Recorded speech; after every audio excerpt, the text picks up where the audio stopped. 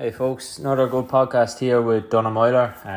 Donna and I went to school together in De La Salle, and he always knew he was going to be a jockey. I remember one day I couldn't even tell you, maybe like second year, third year, and two of us went on the duck, and we were in the park and just chatting, and like I don't know how it came up, but Donna, like he already knew he was going to be a jockey. Like there was no other option for him, or no other agenda or plan for him. So, just interested to see his kind of mindset and get an insight off a jockey. He's obviously national hunt jockey, riding for some of the top trainers around the country. Rode in England for a while as well. Just interested to see their story, like his story and how he progresses as an apprentice jockey, and the mindset in that sport. Obviously such a brutal sport, like, you know, Donna's lucky enough he didn't get hit with too many injuries, and please God he doesn't in the near future, but obviously notorious Ruby Walsh has been injured a couple of times and been through the mill, so just interested to see like how their recovery is, rehab, and what facilities are there. Obviously Donna goes on to say he has a great doctor in the sport, and Santry Sports Clinic is there as well, so top facilities. But Donna goes on to give insights to everything, obviously riding for the best and with the best, and then also meeting some top owners and things like that. So I really enjoyed this podcast with Donna. He's a real down to earth guy. He never really changed from the days I knew him in De La Salle. So enjoy.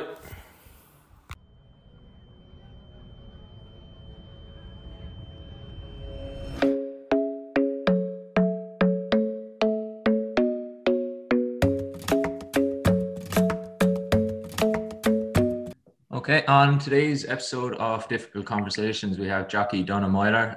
Donna, thanks for taking the time to come on. For those who don't know you as well, could you tell us a little about yourself, Donna, and why you agreed to come on to this podcast? Thanks, Shane. Obviously my name is Donna Myler.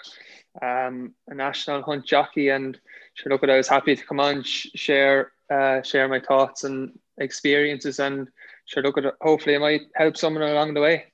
100%. You were very positive about coming on, so that's great.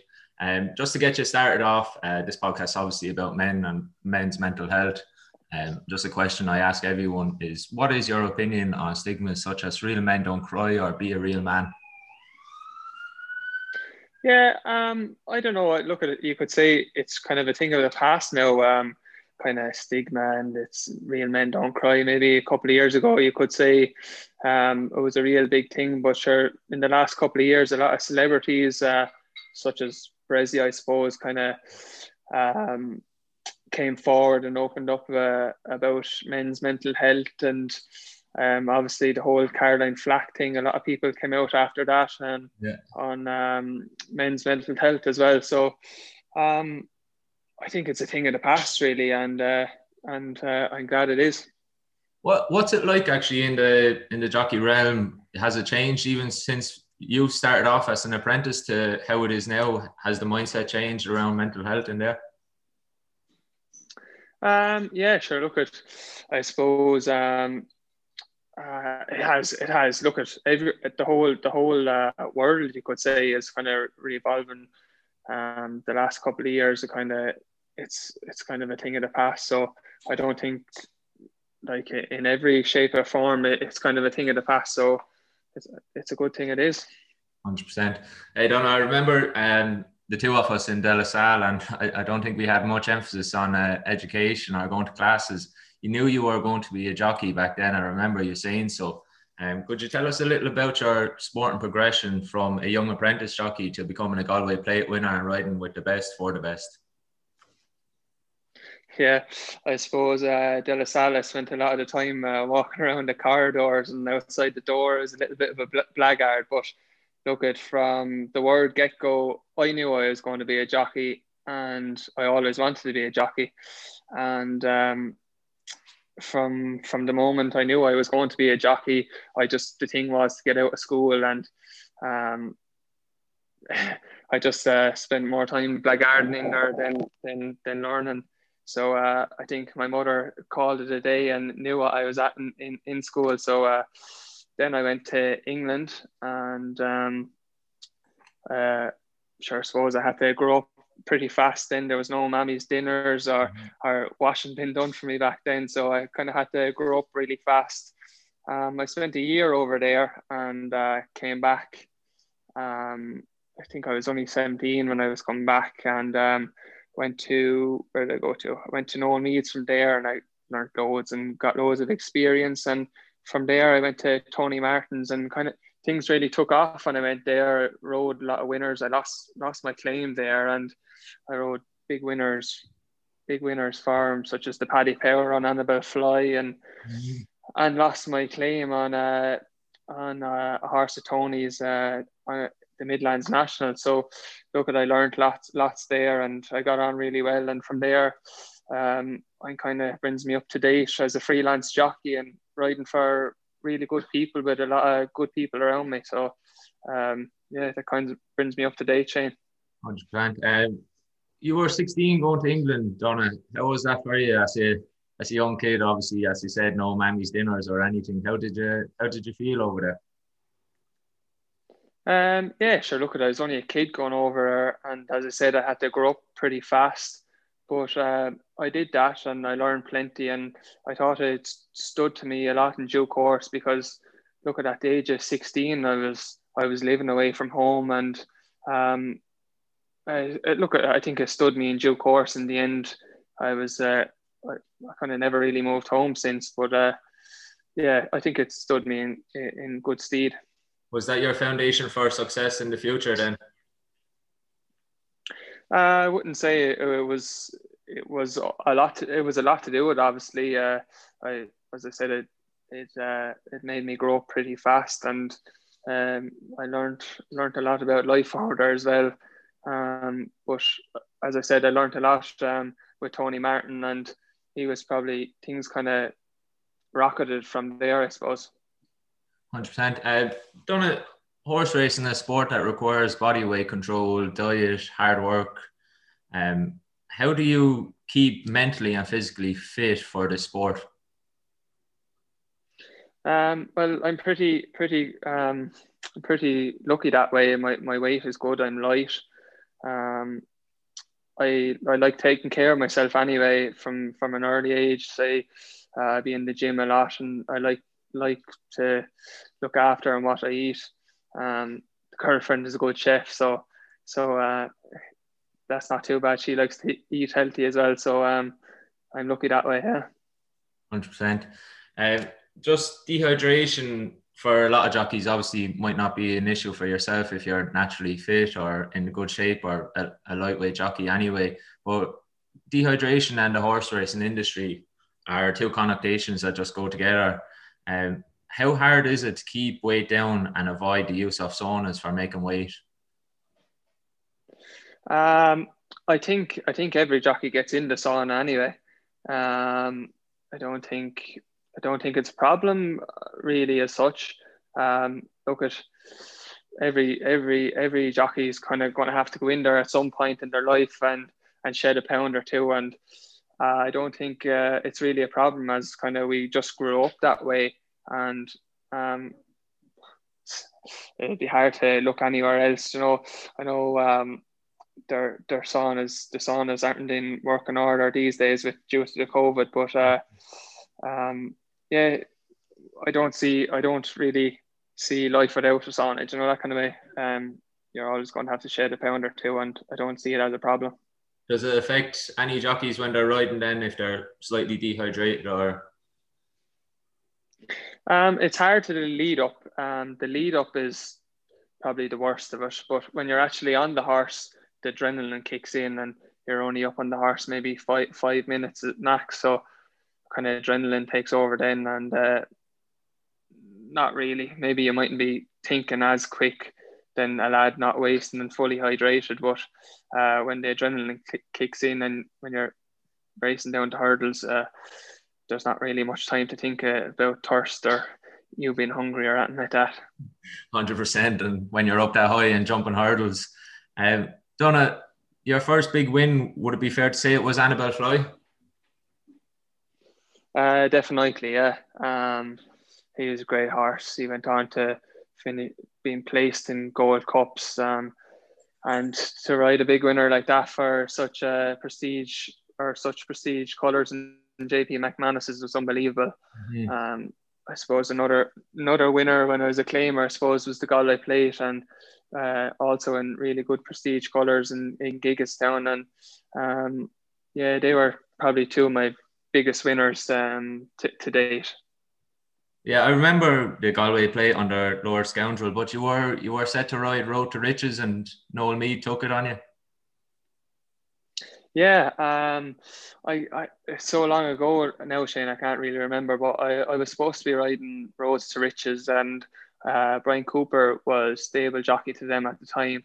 Mm-hmm. And I think he switched last minute, or I don't know, was he injured, and he came back and wanted to ride Roads to Riches. So I kind of thought I was getting the raw deal in riding Lord Scoundrel, but that wasn't the case. What's it like when it just clicks on the day? Obviously, you probably didn't fancy your chances too much. How does it just click on the day? You just know, right, this horse is running well, I'm moving well here. Yeah, look, I suppose once you're in a good rhythm, the horse has to be jumping well for you. And look at you kind of know, say, four jumps out or 4 furlongs out, that the horse is still travelling and he's still in with a place chance. And sure, you jump, obviously you have to get over the last, and then you get over the last, you kind of know a lot more from there on. 100%. But I suppose a lot to do with the way the horse jumps and travels through the race. What age were you then, Donna, to have such a big winner, Lord Scoundrel? You even look young in the photos, yourself and Gordon Elliott there. Yeah, little baby face on me. I'd say I think I was 18, Shane. Don't quote me on it now, but I think I was 18. Yeah. Another big win you had, Blow by Blow, over in Cheltenham. What's it like getting a Cheltenham winner? Sure. Look, I grew up dreaming of them things. It was unbelievable. I was actually supposed to ride a different horse that day too, and the horse got injured in the run up to the race, and got put on Blow by Blow, and it ended up clicking for Gordon as well, and the same connections. What's it like? I had a little bit of luck with Gordon in the past. What's it like coming up the hill? What's it like coming up the hill? Just, you're in here with a good chance, and the crowd are screaming you home. Yeah, it was unbelievable. Gordon said to me that day, drop in 4th or 5th, and I went down to the 1st, and I was leading, and I said, Jesus, if I get that in this horse now, he's going to pull me off the horse.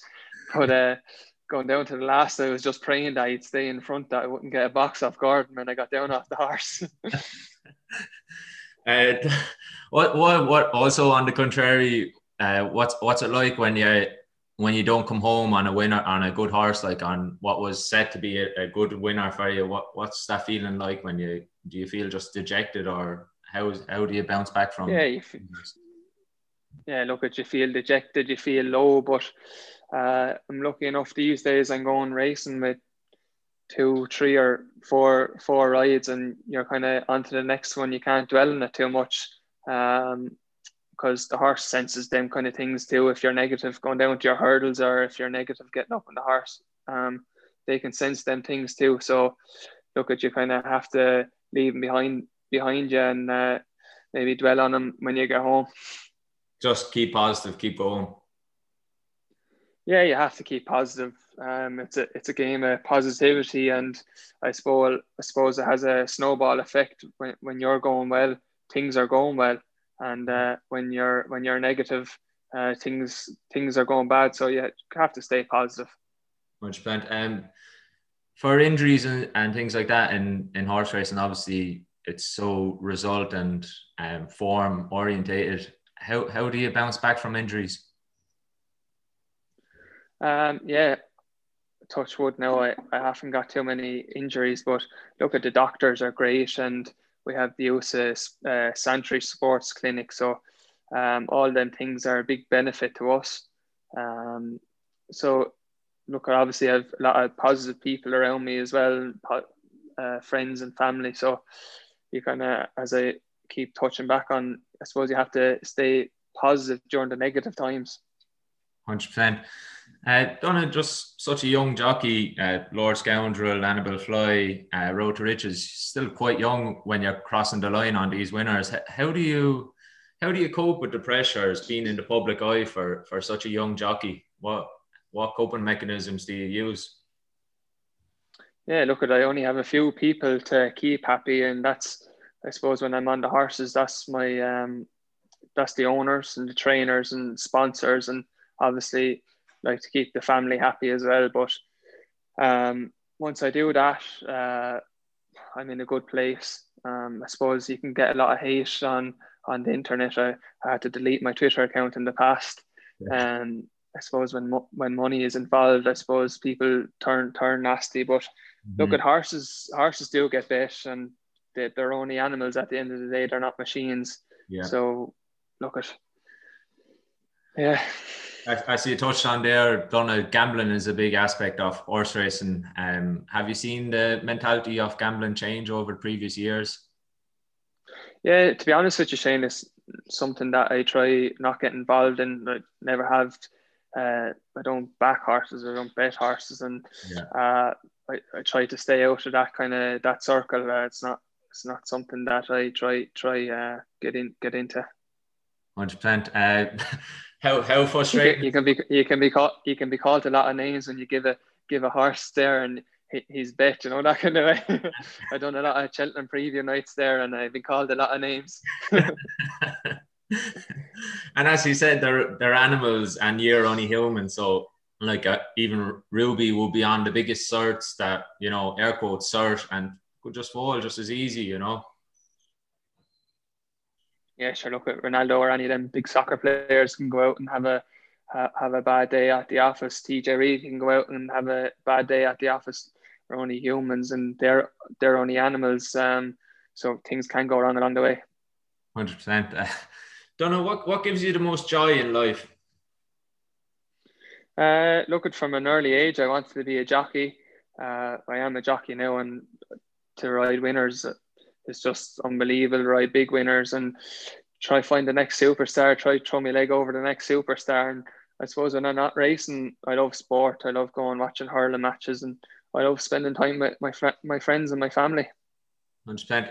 Just in a sport, again, just touching on the injuries, how do, I know you haven't had many, but recovery is both physical and mental. Is there any infrastructure within the sport for helping injured jockeys come back both physically and mentally strong? Yeah, sure. Obviously, there's an injured jockeys fund there for us, so that's a big help, and keep us above water, keep the bread and butter on the table. But obviously, then as I touched on, there's the the Santry Sports Clinic, and also then there's a gym in Kildare, which is there's PT there. So look, there's everyone's out to do well. The doctors are very good to us. Dr. Jennifer Pugh, she'd bend over backwards for you. So to have them great people and them great businesses around is fantastic. It makes life a lot easier for us. Yeah, no doubt. The Santry Sports Clinic, how good is that? I've been up there only once, thank God. I got knocked out in the summer, so I had to do concussion tests there. So it's an unbelievable spot. They have every kind of machine up there, and we're very lucky to have it. Donna, what's it like being so young, meeting so many high-end people within the sport? Gordon Elliott, Noel Meade, Willie Mullins. I even read there you were with Lee Westwood at one point. How do you keep your cool meeting these people? come back home, the woman keeps me level, so she does. I know it's great to meet them people, but at the end of the day, they're only people as well. They're like me or you, Shane. Yeah. They're just normal people, and they like to be treated like normal people. Can't really be going around with a chip on your shoulder these days. 100%. Any input on Cheltenham coming up? There will obviously be no fans there, or how are you set for that, or what's your thoughts on it? Yeah, look, it'd be great. Be great to get over there and have a few rides over there. I'm not sure what setup is involved yet, or what precautions are going to be in place. But look at once we're over there in one piece, there's a few months between now and then. So once I'm over there in one piece and I have a few rides on the day, I'll be happy with that.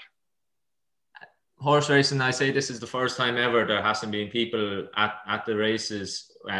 What's that like? Does it take the pressure away, or is it weird riding without people cheering you on?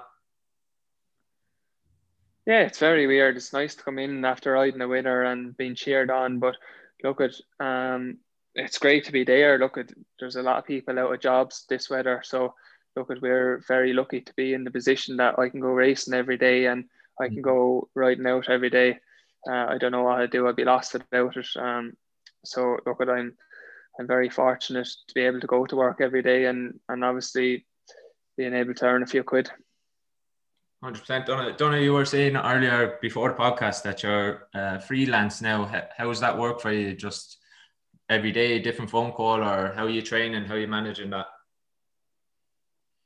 Yeah, I'm somewhere different every day. I enjoy it. I'm not stuck in the same yard, seeing the same people every day, but I'm visiting different yards, getting to ride different horses, and it's been going well so far. I'm having a pretty good season. I'm on numbers wise, I'm on tally for my best season so far. So hopefully I can stay injury free and as I said already, throw me leg around a nice horse. Mm-hmm, mm-hmm. Donna, just speaking of yards there, what makes a good yard? What keeps like the best yards? What is there a different mentality at those yards? Yeah, I suppose the people that's in it, you have to have good staff. Number one, the grooms, and from people mucking out, you have to have good positive mentality. And I'd be in Joseph's a little bit, and everyone in there is very positive, and they have good riders there. They have very good staff, and from the very top to the very bottom, they have good people. So I suppose that has a lot to do with it. Donna, coming into the changing room as a young jockey and seeing some of the top jockeys that you probably looked up to on your transcending into a jockey from a young apprentice, what's it like being in the same changing room as them as such a young jockey? Yeah, unbelievable. I remember where Punchestown, I used to sit alongside Barry Geraghty when I was a young lad, and that was just unbelievable. And I'm good friends with Davy Russell now. He keeps me grounded, and he gives me a lot of advice along the way. So like he was my he's a person that I always aspired to be, and now he's one of my friends. It's just surreal, really, you know. But obviously, it's unbelievable to be in that kind of company. Unreal. Obviously, I love watching Davy as well myself. It's unreal, isn't it? So good. Just what kind of things would you pick up from Davy, or what tips would he give you? Sure, watching him riding every day is just like poetry in motion. But you know, just even the way he talks to people is a lot. He has plenty of jobs on the go. He keeps a lot of people happy, a lot of owners happy. So, and just to talk to him, just even if you're talking to him about hurling or whatever it might be, but he's just a really nice guy, and he's a real family guy, and he's just a really nice person to talk to. How close knit is the Irish connection when you all go to Cheltenham? Yeah, look, at obviously there's camaraderie there, but we're basically all a big family inside in the weigh room, and everyone is really tight knitted together. So yeah, we're all very close. Jockey, just one question here. Donna, what advice would you have to anyone who may be struggling mentally but afraid to get those first words out? Yeah, I suppose from my own personal experience, I lost my best friend in 2018, Bob. So I know firsthand what it's like, and to lose someone, to care about someone so much. And look, could I do anything to turn back time and just ask him a few questions, how he feels today, or just getting to open up to me. So I suppose my advice to be talk to your friends and family. And although it's a cliche, a problem shared is a problem halved, 100%. And even conversations like this it's only words. Like, it's not difficult to get speaking.